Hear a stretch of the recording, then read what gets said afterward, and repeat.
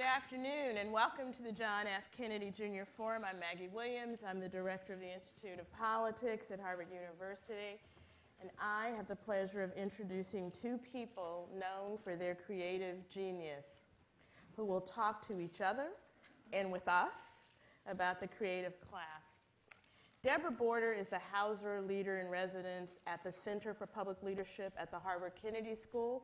She is president and chief executive officer of the Los Angeles Philharmonic, where she is hailed for dynamic, far-sighted leadership. Her vision and management have restored and enriched the Philharmonic's artistic and fiscal health, building and enhancing its performance venues, and creating and expanding artistic and community outreach programs, particularly programs for youth that create social change through music. Prior to leading the LA Phil, as it is called, Deborah served for 10 years as executive director of the New York Philharmonic. She also held leadership positions at the San Francisco Symphony, the St. Paul Chamber Orchestra, and the Detroit Symphony Orchestra. Among the many projects Borda oversaw in Los Angeles was the opening of the Walt Disney Concert Hall, designed by a person who has been called the most important architect of our time, Frank Gehry. A Canadian-born Californian, Mr. Gehry was a truck driver, worked as a radio announcer, and tried his hand at chemical engineering and really didn't like it. Then he turned to the study, finally, of what he loved, art and architecture, and we are so grateful that he did. Mr. Gehry earned his bachelor's in architecture from USC, served in the U.S. Army, studied city planning at Harvard's Graduate School of Design before beginning his career in Los Angeles, and all the rest is really modern architecture history.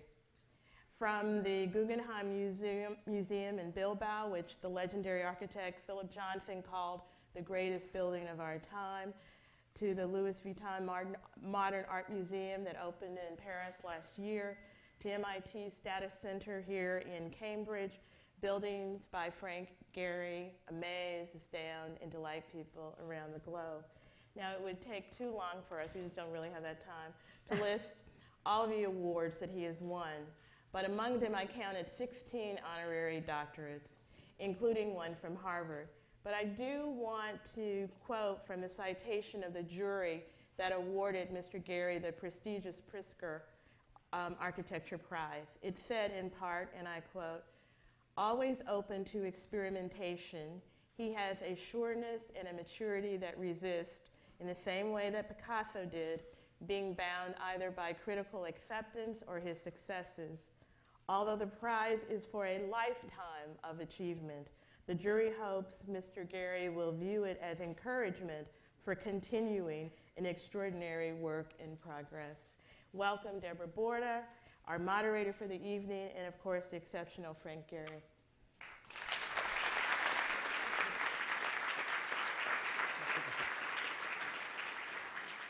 Good afternoon, early evening, whatever we call this time of day. And welcome, Frank. This is great to be reunited here on the East Coast. Come home soon, please. I will. Okay. I'm glad to hear, by the way, that the citation said you were mature. That was very good. Marginally mature. Good. We'll work at it. Yeah. Here's a man who, as Maggie said, has really almost single-handedly transformed the world of contemporary architecture. He's done it through artistry, technology, resilience, and something people don't always think about, but which is a critical factor about Frank, and that is humanity. So we talked about how to start this, and we thought actually we would begin with a brief video, which is actually Frank speaking to the 30-year-old Frank and giving him some advice, which he notes, you will see in typical Frank fashion, he would not have followed. So here we go. It's a brief video called Note to Self from Frank Gehry.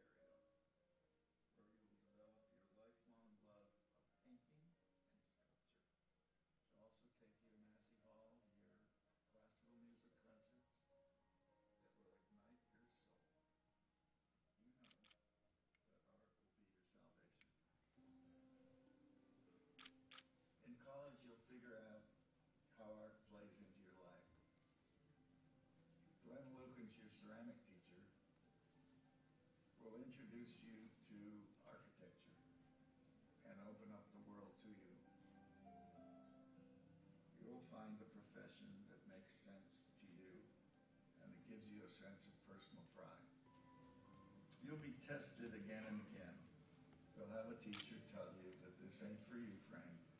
Find another profession. Man, just get pissed off. Ignore him. And vow to prove him wrong. Once you find your passion for architecture, work your tail off to understand and build expertise on every facet of the profession. No matter what you do, however big or small, make it the best thing that you can, because you'll be judged on everything you do. Make sure everything you design and build adheres to your highest standards. Push back on people who try to dilute this mission, and partner with people who support the best. Take every crisis as an opportunity to do better work. And finally, create buildings and places that engage people. It doesn't mean pandering to historical models of the past. Question everything. Be curious forever. And never forget that life is about people. So make buildings for people. And always use natural light, because it's free.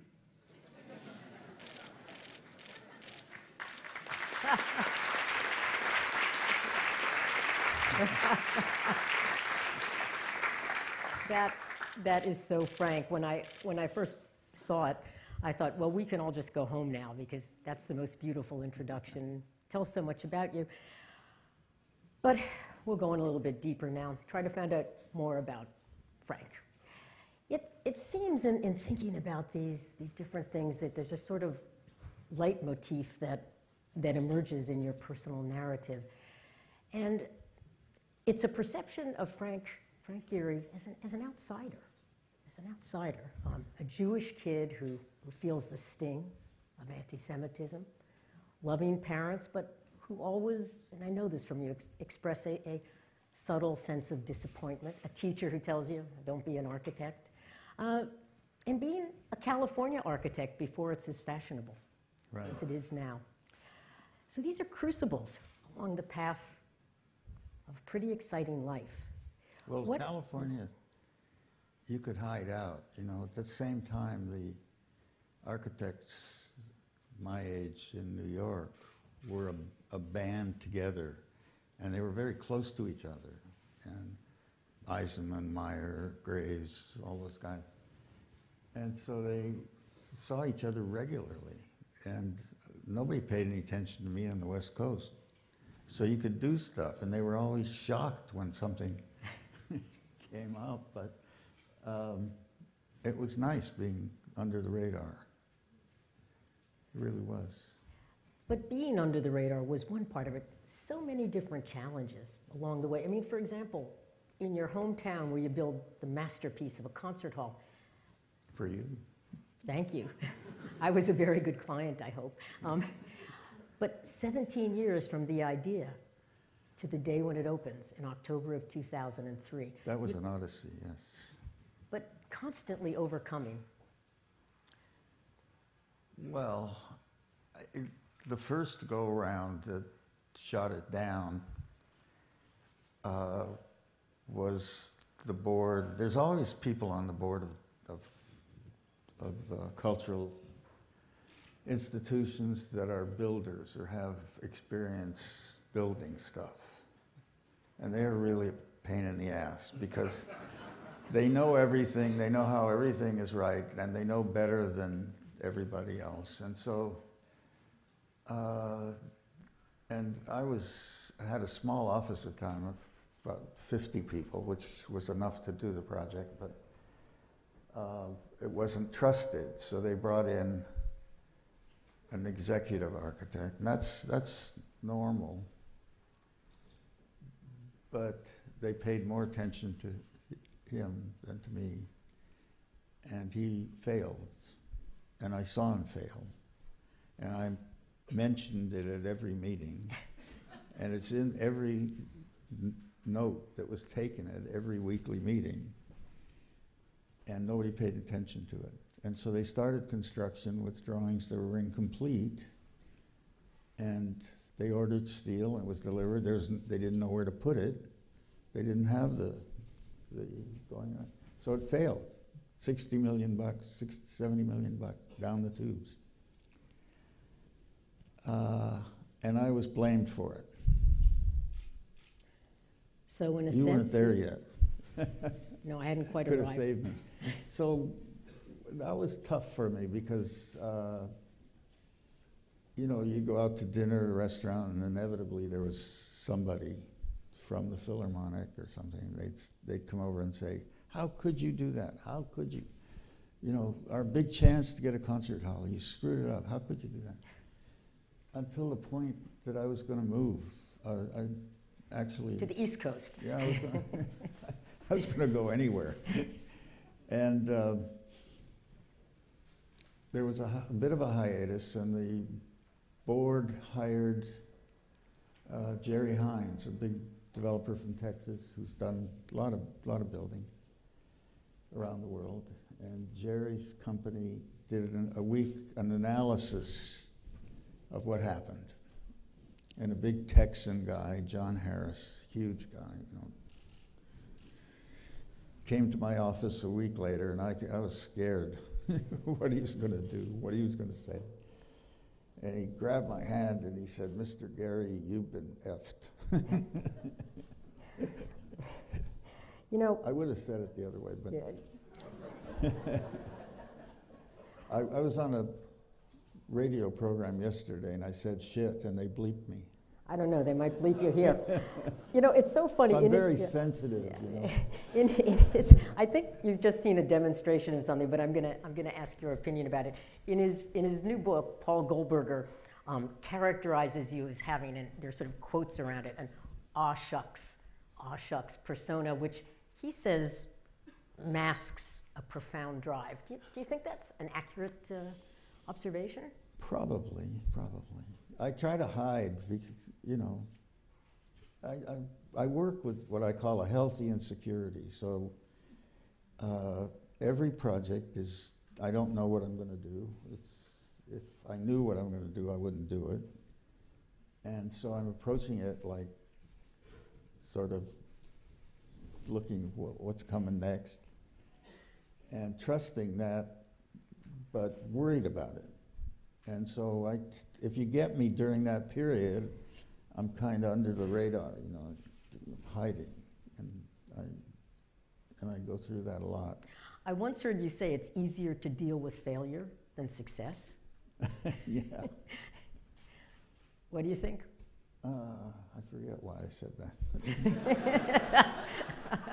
All right, let's move into technology in that case. You know, your designs, so many of your designs were built when people said they simply couldn't be. Did the technology exist or did you have to invent it? Well, the technology I used existed, but it was used for airplanes. The French aircraft industry was using it. And How did you discover that? It was very well, I was having trouble doing a curve shape. Back up a little. Why was I using curve shape? I was trying to find a way to express feeling with inert materials, like, this is highfalutin, like the Greeks did, where if you look at the Elgin marbles, you feel the pressure of the warriors' shields into the stone. You feel it.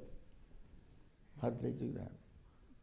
How did they transmit that sense of feeling over the centuries, you know? And I was looking for a way to express motion. I thought we lived in a world of planes, everything moving.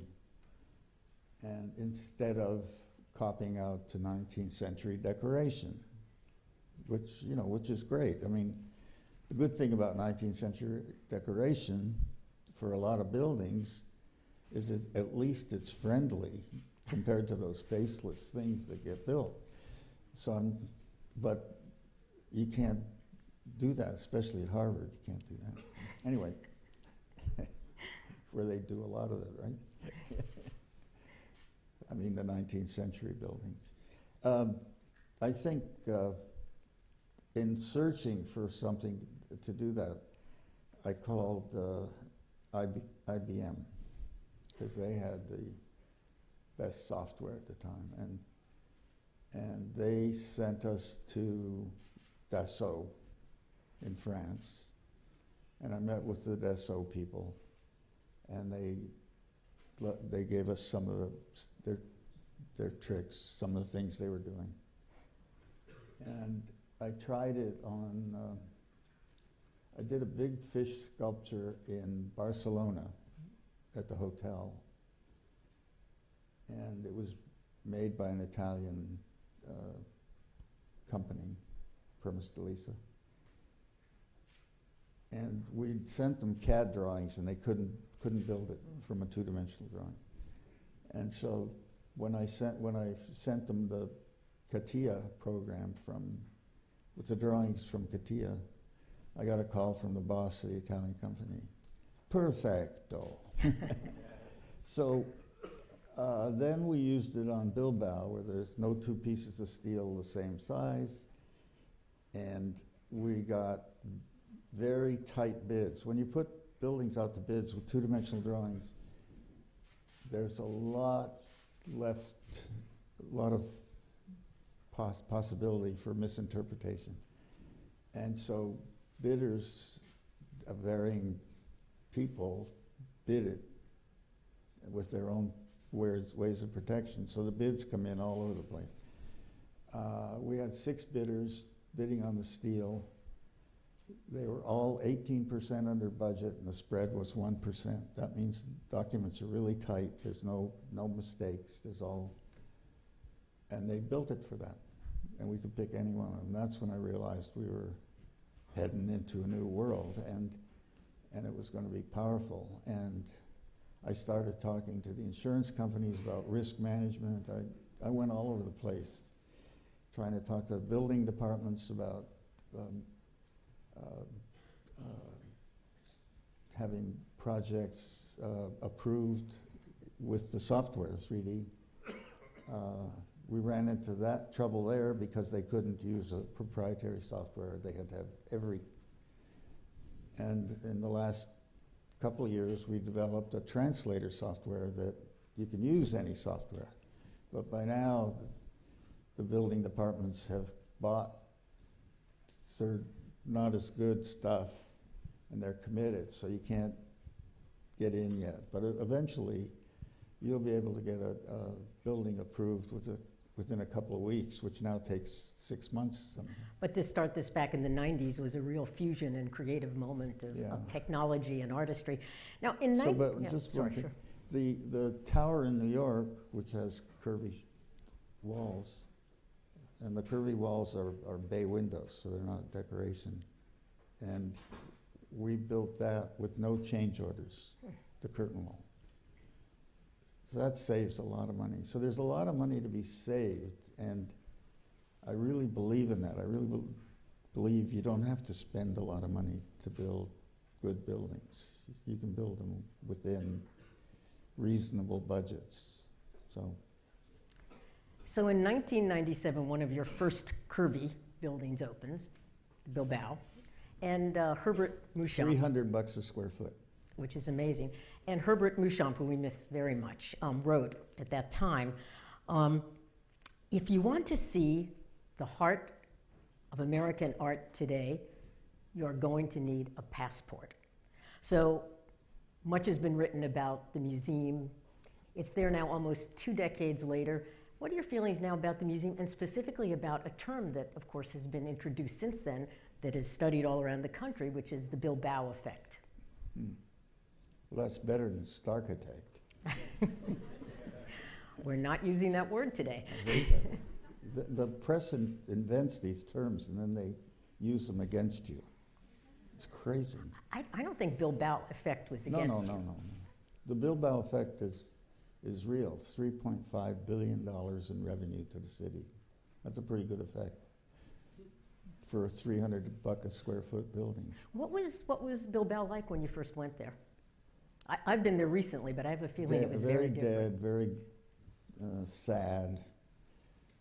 Kids got out of high school and left immediately. The shipping industry was dead. The steel industry was dead. The brick factories were dying. All the industry was in a decline. It was pretty sad. And when I got there and started showing these models, thing came out in the newspaper, "Kill the American Architect." Well, they did bomb the opening, didn't they? Yeah, they were after the king then. That's right. But it was, they were so desperate, they didn't want anything. They thought this was a waste of money and time. Today, I could live there for free, and why I don't go there would be a beautiful life to live there. I like the wine, I like the people. I don't understand the language, but it's a different city. It's got a real smile on its face. If I walk down the street, I get hugged and blessed and kissed and everything. But I should say it's the same thing. If you're ever lucky enough to go into a concert in Walt Disney Concert Hall with Frank Gehry, it's like a little Elvis moment. Everybody rushes up and wants autographs and appreciates so much the work you've done. But speaking of appreciation, but not the first 2 years, remember? no, but later on. No, but the first 2 years I used to sit next to Deborah, and I would say, "Deborah, that light over there is too bright." Or, "Why is the guy doing that?" And so then she moved my seat. I had to earn my way back in. We sit together again now. But it was pretty difficult, it's true. You were. When I was your client, you were great, but later on it was harder. Okay, so thinking of Bilbao and thinking of Walt Disney Concert Hall, can an architect or an artist with a high aesthetic ambition as yours, can they also be, because it seems to happen, embraced by the public, so can one be avant-garde and be popular? I guess so. It depends. I think some buildings are not revered for a long time, but I don't know. I'm doing okay. That was sort of my point, but okay. Well, something about Frank. But there's a lot of misconception about me. I mean, if this was a room full of business guys that every once in a while I forget and agree to give a talk to, I always say, how many people in this audience think my work is expensive? And everybody gets up. How many people here think I'm a prima donna? So people have perceptions, and after I did Bilbao, it took like 15 years, I think, before I got a museum to do. In that same period, my friend Renzo Piano did 24. So he was like better, it's just a different culture, different. Perception of being an outsider and an underdog Right. a lot of your life. Yeah. Well, speaking about a place where you're absolutely not either of those things, something that I know about Frank from personal experience to be really true is that he's incredibly energetic and generous in forming really deep and lasting relationships. But it's interesting because your closest friends are artists, visual artists, and especially musicians, very close to Daniel Barenboim, Gustavo Dudamel, Asa-Pekka Salonen, Simon Rattle. And in fact, He's a terrific musician. He has great ears. I can sit with him at concerts, and I'm a trained musician. You hear things I don't hear, and of course, we've even planned programs together, but I just found out I need a hearing aid. You better be careful. Well, you can still be a good musician. What makes you hang out with these kinds of guys? Well, years ago, I guess it started with my mother taking me to concert, but years ago I was curious about Japan. If you grew up in LA architecturally or as an artist, it was very Asia-centric, and the architects that were a generation ahead of me it was the tract building thing. So hundreds of tract houses. You'd come to LA and they were just spread all over the place. And it was wood 2x4s. And it was kind of beautiful before they put all the skin on it. But I think that made the Japanese model of wood buildings very seductive, because it was easily assimilated and it was much more exciting. And so a lot of my teachers were doing that. And I was as a young student, I bought into it. I got very excited about it. And you even studied Japanese music, didn't you? Yeah, so I studied the literature and the art and as much as I could about it. And I got into the music, and there was a Gagaku Imperial Court musician orchestra at UCLA in the Department of Ethnomusicology. And they let me join it. Now, I'm not a musician, so the sound of the music is clink, clink. That's me. I learned to do the clink, clink. And they brought a guy from Japan to teach me how to breathe properly, so I did it right. But when you get into Gagaku, there's only 50 compositions, and it's 1,000 years old. But dance comes with it, and it's visually incredible, and sonically very strange. And if you can become addicted to it, which I did. And that, when Pierre Boulez used to come to LA and did some of his very, very early compositions, and people would walk out on him at the then Chandler Concert Hall. I found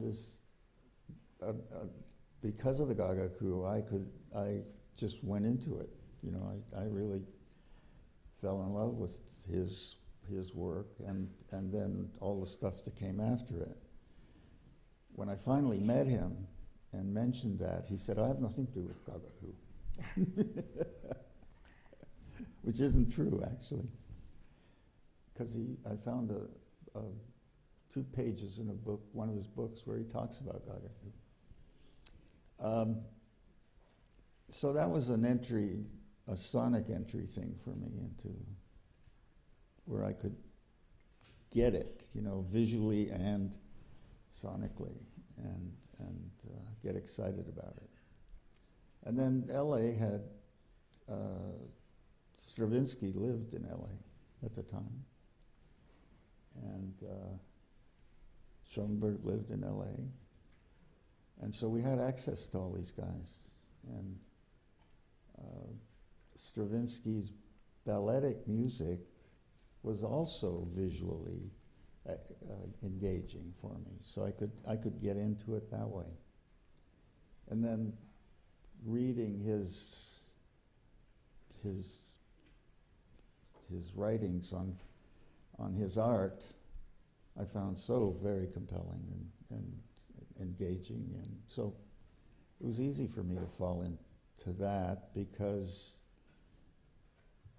a lot of architecture was so banal and so hard to get excited about. Every city looks the same somehow, and people don't complain. Why don't you complain? There was even a piece written about your design and building of Walt Disney Concert Hall, written by Esa-Pekka Salonen, called Wing on Wing, in which you are the narrator, in a sort of disembodied voice that floats in the background. God, he really suckered me into that one. He said, Frank, I need some of your timbre of your voice for the scene. Would you come to the sound studio and record your voice? And it won't be heard. You won't be. Nobody will know it's you or anything at all. It'll be broken up. I said, okay. I went, talked for a couple hours. They recorded it. Opening night. There's 2 churros. Sopranos, yeah. Huh? Yes. And all of a sudden I hear, "Why the fish?"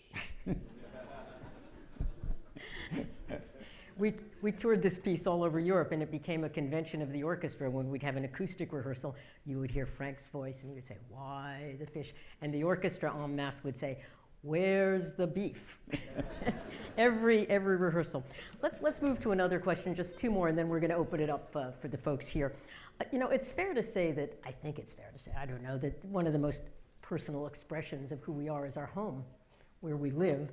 But for an architect, as you design a home, the metaphoric symbolism of it is much heavier. In 1977, you and Bertha bought a little old Dutch colonial house in an unassuming neighborhood in Santa Monica, and you transformed it in some very, I would say, unexpected ways. Can you talk to us a little bit about the inspiration and the process, and did the neighbors hassle you?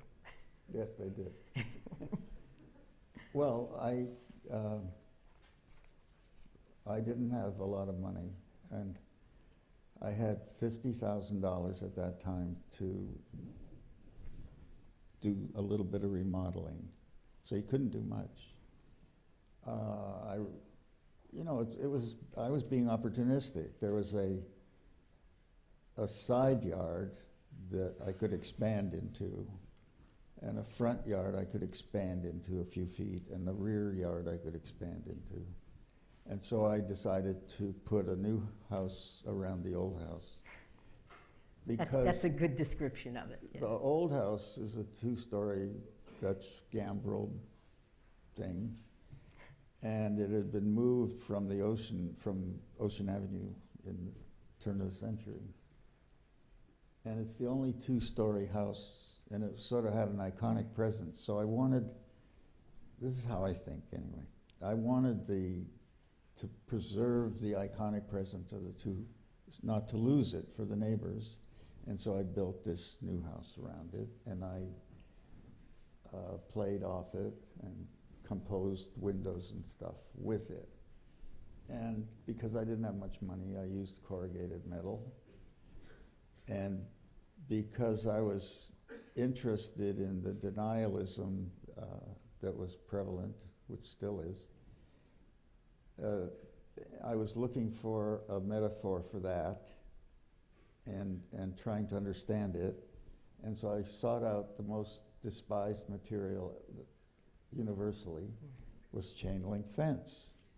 So I thought, great, I'll play with chain link fence and find out where the edge is, where people will accept it, because they're using it all over the world. They're knitting mills making it, they still are.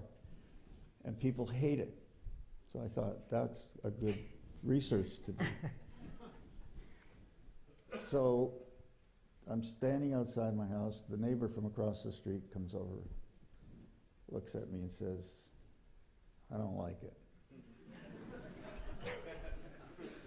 I said, "What's the matter?" He said, "Well, it doesn't, I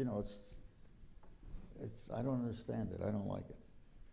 So I said, "You live over there?" He said, "Yeah." I said, "You've got 2 trailers in your backyard. You've got a chain link fence around those. In your front yard, you have a wreck of a car up on blocks." And I said, "I'm not complaining about your aesthetic. Why are you, what makes you think you know?" He said, "Well, mine is normal." The story of all of our lives. But then to the chain link thing, I had a lawyer friend who used to make fun of me about chain link. He introduced me to people as the chain link guy. And so he bought a fancy house in Brentwood or somewhere, and he needed some remodeling, and he had another architect do it, and he was running into trouble. He asked me to come over and look at it.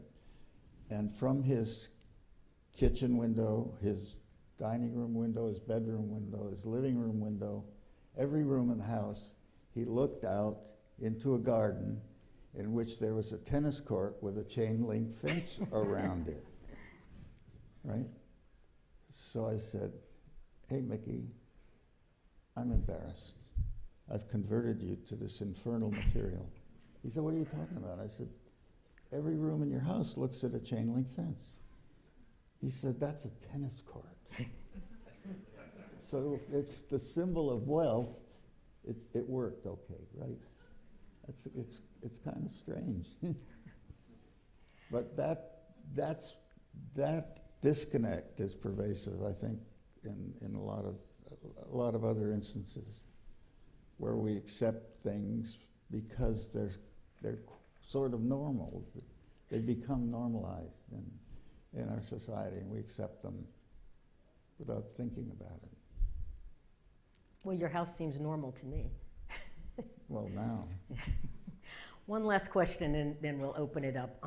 And this is a question during these classes, the creative classes we call it, where we've been speaking to really some of the most creative people in America. And so as an artist, and as a citizen, you've got to be concerned about the increasing marginalization of the discussion or actually the absence from our central discourse of any discussion of the arts, all types of arts. And we have here, we're Harvard, preparing future leaders of the world. So I thought maybe we could end up with this. What advice would you give to them about the importance of art, not only in their own lives, because I do think it's very important for people to think about art in their own lives, but also the absence of art, or what art means when it is not there as it should be, to make a truly flourishing and healthy society. Well, there's a lot of different aspects to it, but I think that most people don't realize that artists, you accept that artists act intuitively, and they stand in front of a canvas and they do something. But I think that the most serious and successful business people are also act intuitively. They don't quite realize that they're, in a sense, artists. It's a very similar, and I think people would be enriched by understanding that it's okay to be intuitive because you're doing it, and to recognize that. I'm on a program now that is bringing arts education to elementary schools where 50% of the kids in the elementary school don't graduate.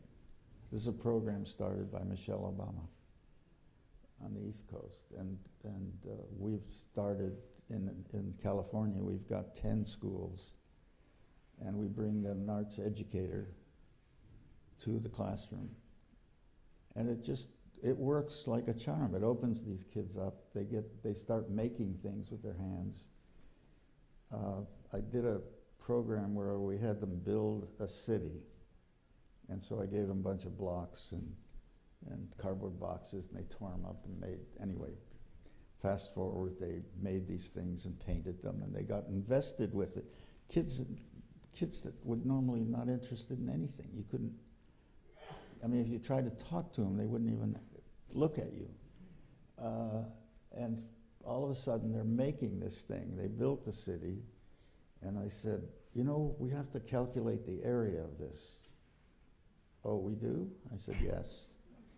And so I taught them how to calculate the area, and I was teaching math in a nanosecond. And they were open to it, and then talked about who runs the city, the government. You could talk about civics, and you could get into literature and art and everything. I think I can't believe everybody doesn't have something of it in their lives, because it's very, everybody reads literature and stuff, so. Listen to music. Doesn't everybody listen to music? I don't know.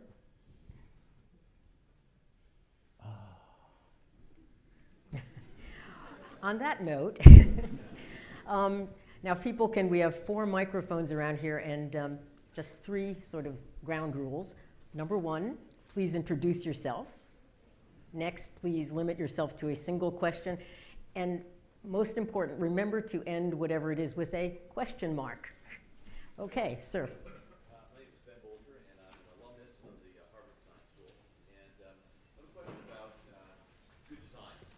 A lot of examples would say that Vietnam War Memorial, the Eiffel Tower in Paris, where the designs were not always immediately embraced by the public, but there's a courage of designers to still create those creative. What is a productive way for design experts to work with the public to get them to embrace concepts so that we do not get mediocre public design? Oh, God. I think what did I do? Just your glasses. I think respecting the people is the most important thing, is to not talk down to people, to include them. It's easy to engage people when you do that. And I think when I finished a building in Bilbao, they wanted to kill me. But they advertised in the paper, kill the American architect. But after a while, they realized that it was doing them some good, and it was changing their economy, and so they came around to it when they see the benefits of it. But I think that a precarious thing is for general public would be to look at the Stata Center we did. That it probably isn't easy for somebody to say, gee, that's great. But if you talk to the people that use it, they were in on it with me. We opened a website, I think it's called, when we started. And every Friday we posted pictures of the models and drawings as we were going. And the first year I got a lot of hate mail, but slowly they began to understand this was a serious endeavor. This was trying to do something for them, and they became partners in it. And it was, so what is there is a collaborative effort with them. And I walked through the infinite corridor, or whatever they call it. A couple of years ago, they didn't know I was coming, and there's a big sign that said, Frank Gehry, we love you. So I made some friends, I guess. But I think if it's an honest effort, if it's not a kind of vanity building, a lot of my brethren are all about themselves, maybe. And you can tell that. People aren't stupid. They get it. So I think if you legitimately open the door to a discussion, at first they may want to kill you, but eventually they like you. Okay, thank you. Over here. Hi, my name is Philip Geisler. I'm an international student here at Harvard for the fall term, and I'm studying history of art and architecture, both at the Department for the History of Art and Architecture and at the GSD. And I would like to come back to a notion that Mrs. Borda brought up in her introduction, which is the notion of the humane. I've been thinking about that for a while over the past months here, and I would like to ask you what about this relationship of humanism and architecture, or also urban design, and what you think today. I mean, this question has been discussed in history so often, but what you think today is a humane architecture and humane space. and how it relates to notions of democracy, equity, liberty, but also capitalism. Oy vey. Give me a break. Okay. Good question.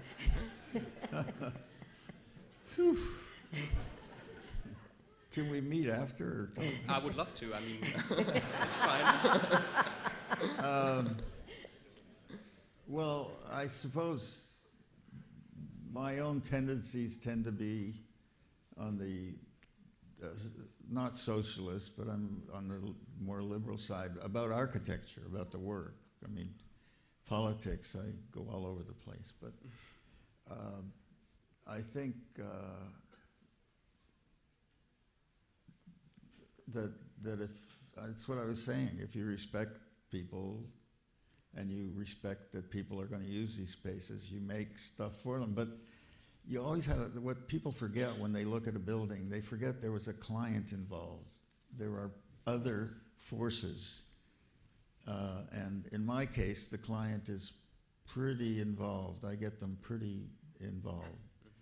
So by the time the building is finished, it does represent their wishes and their visions, and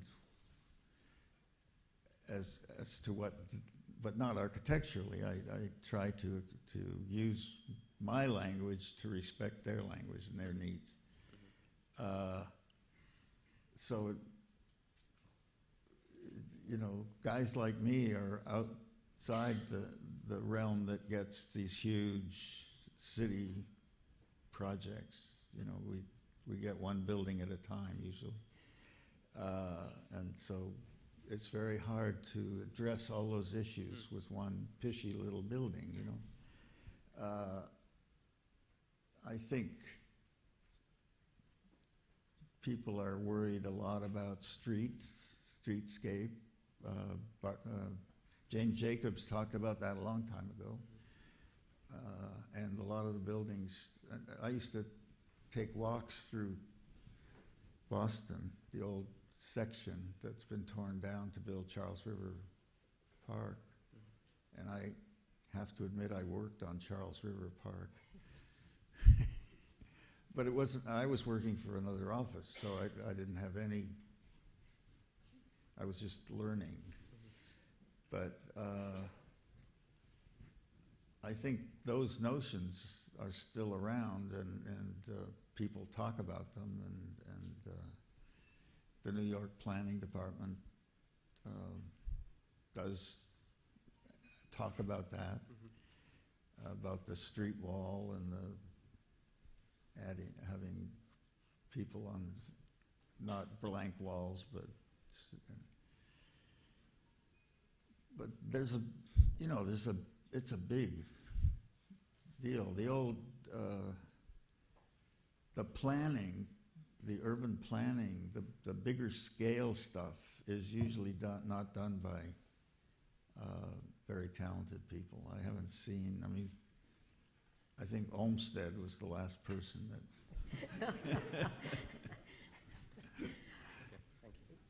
How about up here? Yeah. Mr. Gehry, so I'm a student from the Graduate School of Design, and I was wondering, one of the qualities for architects, especially in the Californian context, is the earthquakes, especially in comparison, contrast to the East Coast. So I was wondering, has this affected you? Do you think about this in your design? And has this affected your design and perhaps distinguished your work from your East Coast peers? I guess you're saying my buildings look like that. Or, I mean, is there a specific, do you think the earthquake context has prompted you to think more about structure or more consciously about structure, which has allowed you to perhaps gain another degree of freedom which wasn't available to your contemporaries? No, I don't think any of that applies. I don't. It's just, it's engineering. It's, there are criteria, engineering criteria, codes that you have to match. I don't express earthquake in my buildings, I don't think. I was in an earthquake in the building. We made a video of it. Charles Dutoit was conducting, and when an earthquake comes, as you know, you hear it first, and then you start feeling it. And the audience sort of gave a little scream, and the orchestra just kept right on playing, and everything was fine. So I think it was earthquake-proof. Yeah. Next question. Hi, I'm a student at the business school, and there's many things that are said about our generation, the millennials. Many are good, many are bad.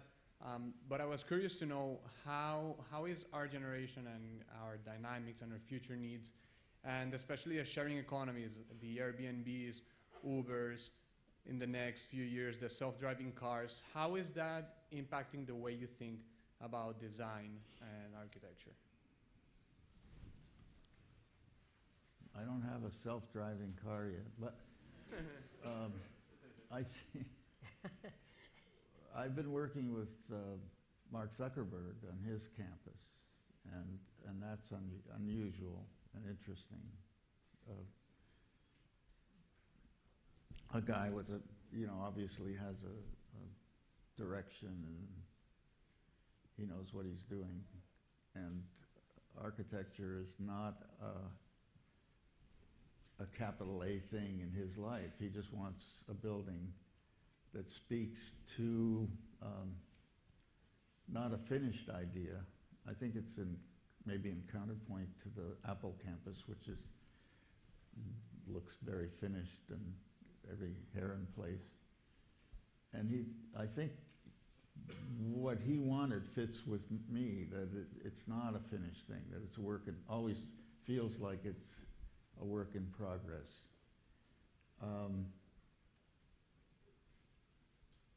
I think the engineering, as I talked about earlier, is to get the work done so precisely that you can build quicker.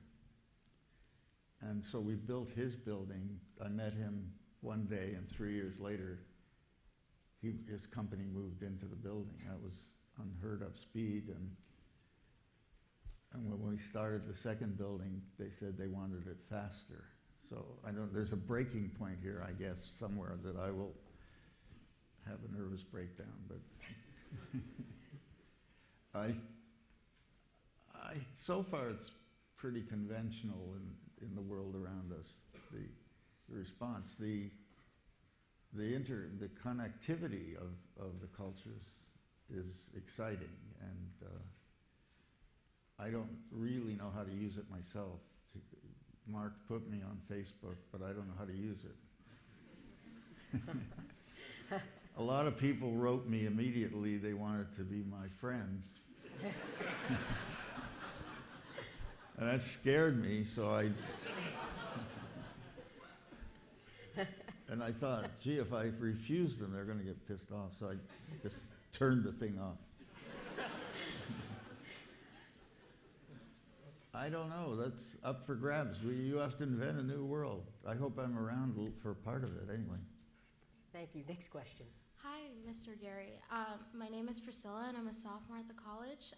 And in the past, I've done a bit of work with the American Institute of Architecture and with Frederick Schwartz. And I was just wondering, coming from New York, we have to balance a lot of the spirit of the community, what do the buildings look like now, and the avant-garde approach. So what is your opinion on the philosophy we should take as to the extent we should balance that, what buildings look like now and what buildings should look like in the future?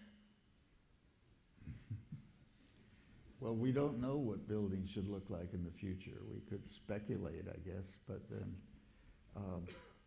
a lot of people did over the years do models and proposals for future buildings that eventually became part of the architectural language in some cases. One of the best ones I know is Eric Mendelsohn, who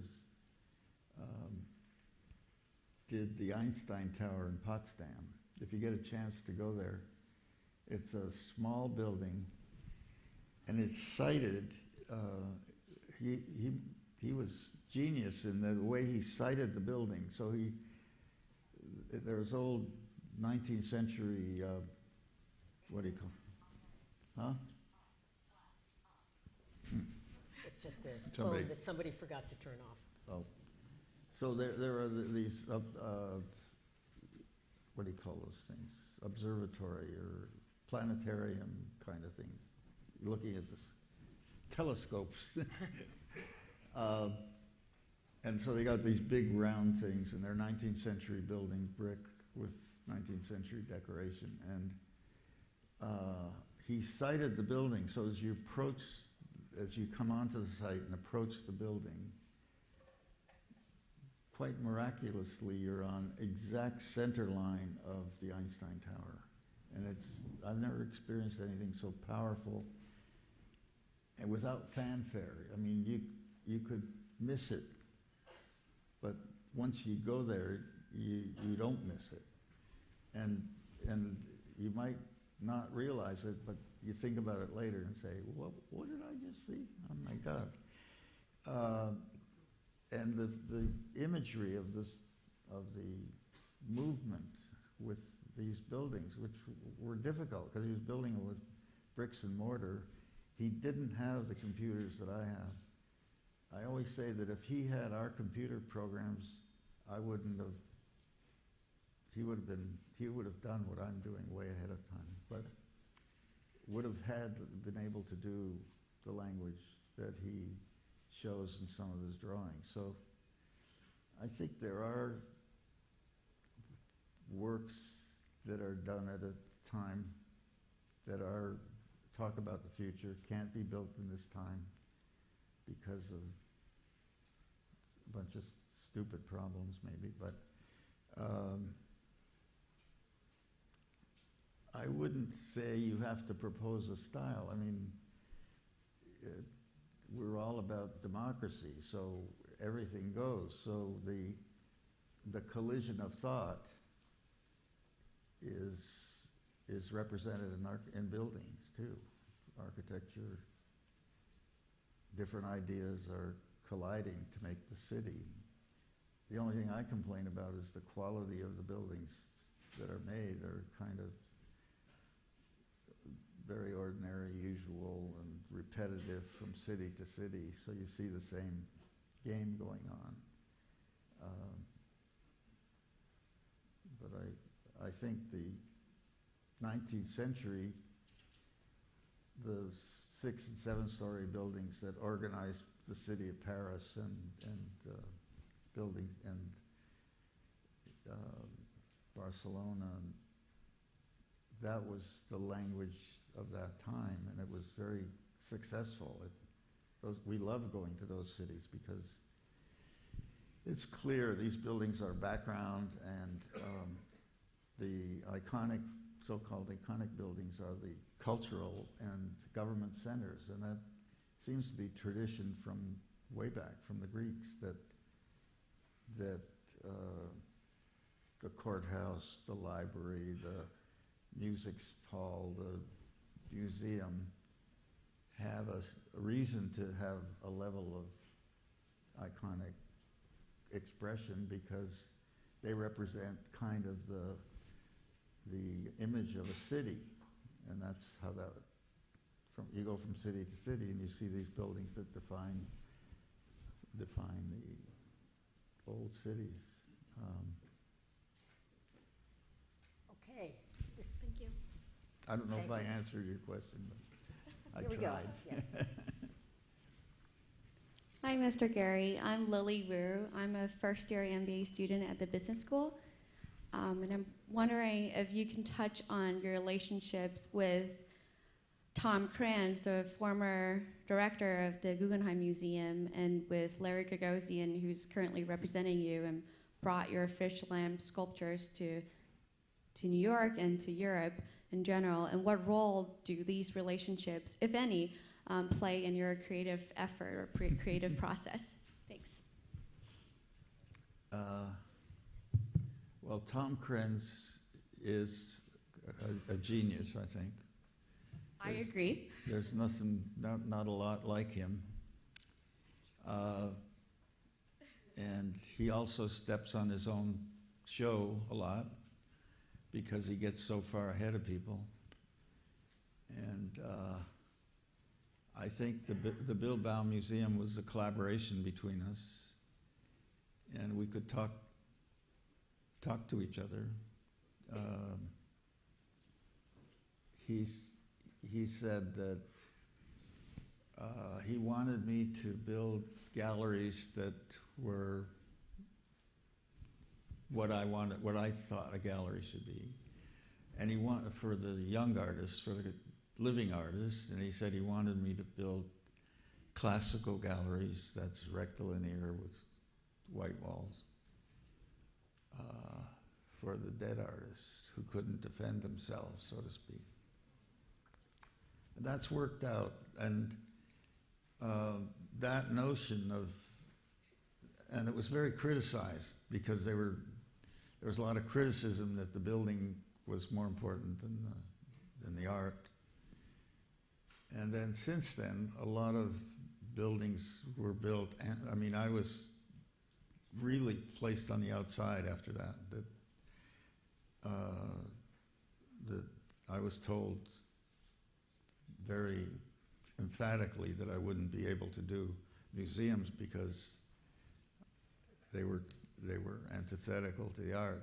That's not what the artists were telling me. The artists didn't want to be in those white, hermetic galleries. In fact, those galleries are overpowering to the art, in fact. And minimalism is, a lot of art can't, I mean, I've seen Jeff Koons' beautiful work in a minimalist gallery, and it's totally destroyed by the feeling of the gallery. So you got to be careful that, you know, if you had an old garage with a wrecked car and a bunch of trunks in it, and you put a Picasso up, if you lit it beautifully, it would be fine, you know. So I don't, and I've worked with artists over the years enough to know that they aren't that precious about that, and they don't like it to be precious. They want it to be very matter of fact, and they're very outspoken about the galleries they like and don't like. And what was the question? I forgot. You get one question only. So let's take one final question, actually, because I've gotten the signal. The evening's moving on. So thank you. Hi, Mr. Gehry. It's an honor to be addressing you. I'm a first-year student at the Kennedy School. I have a question about the LA River project.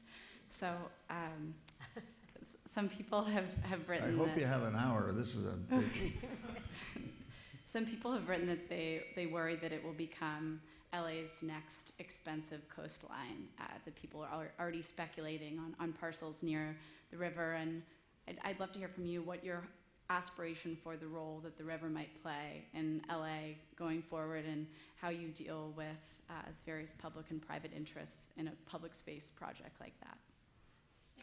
So Mayor Garcetti, who I didn't know very well, called me to a meeting and asked me if I would take this project on. Now, this was pro bono, so he wasn't going to pay me.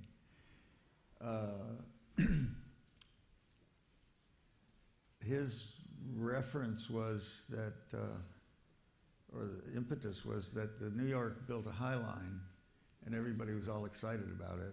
We've got this 51 miles of river that should get a lot more attention than the High Line.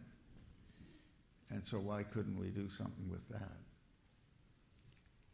And I looked at him and said, the High Line is a derelict railroad bridge. You could tear it down, you could plant on it, you can do a lot of things, but it doesn't have a cause and effect thing. I said, the river is, as far as I know, is a flood control project, and as such probably has some requirements that are reflected in the construction of it. And I know people have been playing with it for years, and I don't see much progress. So I asked him to, I said, if I take it on, I'd like to be able to select the consultants that we pick, and I'd like him to put in neutral the because a lot of people were working on it and felt like they owned it.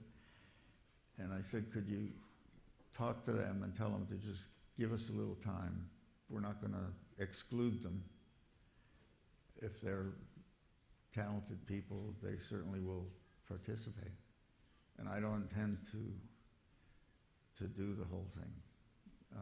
So we started looking at it from a hydrology. I brought in experts from Holland and all over the place that had experience with that. And discovered that we waste a lot of money. We buy water from Colorado and other places. I think $1,200 an acre foot we pay. So there's a lot of money spent for Los Angeles and the LA basin. And billion gallons of water goes down the river into the ocean every year, and maybe more. And the amount of money we lose is anywhere from 80 to 200 million. We're still trying to figure out a year. So we've approached it as trying to find an economic model for it instead of a design model. Because first of all, you got to solve the hydrology. You got to figure out what it needs and what you have to do. Then figure out what the options are to what you can do with it. And then you got to find out how to pay for it. How can you, I mean, it's a big deal. And there's 15 cities. It's not just LA. So it's Long Beach and Southgate and Burbank and Glendale and Canoga Park. All these people have a stake in it. And so we've gone to all those cities and met with all those mayors and all those councils and found out that this is the first time that any of them have been consulted about this. And we've created a pretty good constituency of friends that can do stuff. And I even got the governor to look at it, and he gave me 2 minutes. And I was pretty sure he got it. And then he started sending his minions his cabinet and people that are relevant to it. And we found that there were a lot of interface with the fast rail line and with other elements. In our research, we discovered that the social inequities along the river were pretty powerful and needed to be addressed. The largest section of obesity in LA County is along the river north of City Hall. And why is that? And what's going on? And so we brought in the medical profession, we brought in public health people, and have created a constituency of experts. So I think we're doing it very responsibly. So no, it's not talking about design and taking concrete out or where you plant trees. It's trying to find opportunities for reclamation, financial regaining financially, and it's a big, big number. And then finding places where you can do development, where you can bring in developers and also get revenue from that for these communities and start to then develop strategies for what to do with it. When you look, I got a map of the whole basin, and there's the San Gabriel River. There's a lot of water stuff coming down. And if you look at all these small tributaries as they're on the map, and you imagine greening them in some way, making paths out of them, LA would be linked in a way that no other city I've seen has. So it could be a paradigm shift in what LA is and looks like. LA has put freeways through neighborhoods and cut, as other communities have, cut off different populations from each other. In downtown LA, the railroad tracks are right next to the Union Station, within walking distance of City Hall, and on the other side of those railroad tracks is a whole Latin population that's pretty exciting. If we could do what Chicago did and build over those tracks and build some park and connect that part of Boyle Heights through to City Hall and even up to Disney Hall, where we could create a kind of a cultural thing of the linkage would be powerful for the community. And Deborah's doing a program called YOLA with Youth Orchestra LA that would be a prime user for this, what we're talking about. And there are many other things like it. So that's just an example of how we're going about it. It's interesting. Well, everybody, thank you very much. I think what we saw today, Frank, and I hope all of you experienced, is the essential Frank Gehry, but also learning a little bit about the fact that he is a visionary for our time that goes far beyond being an architect, but you're still a great architect. Frank, so much. Thank you so much for being here. I'll see you in California.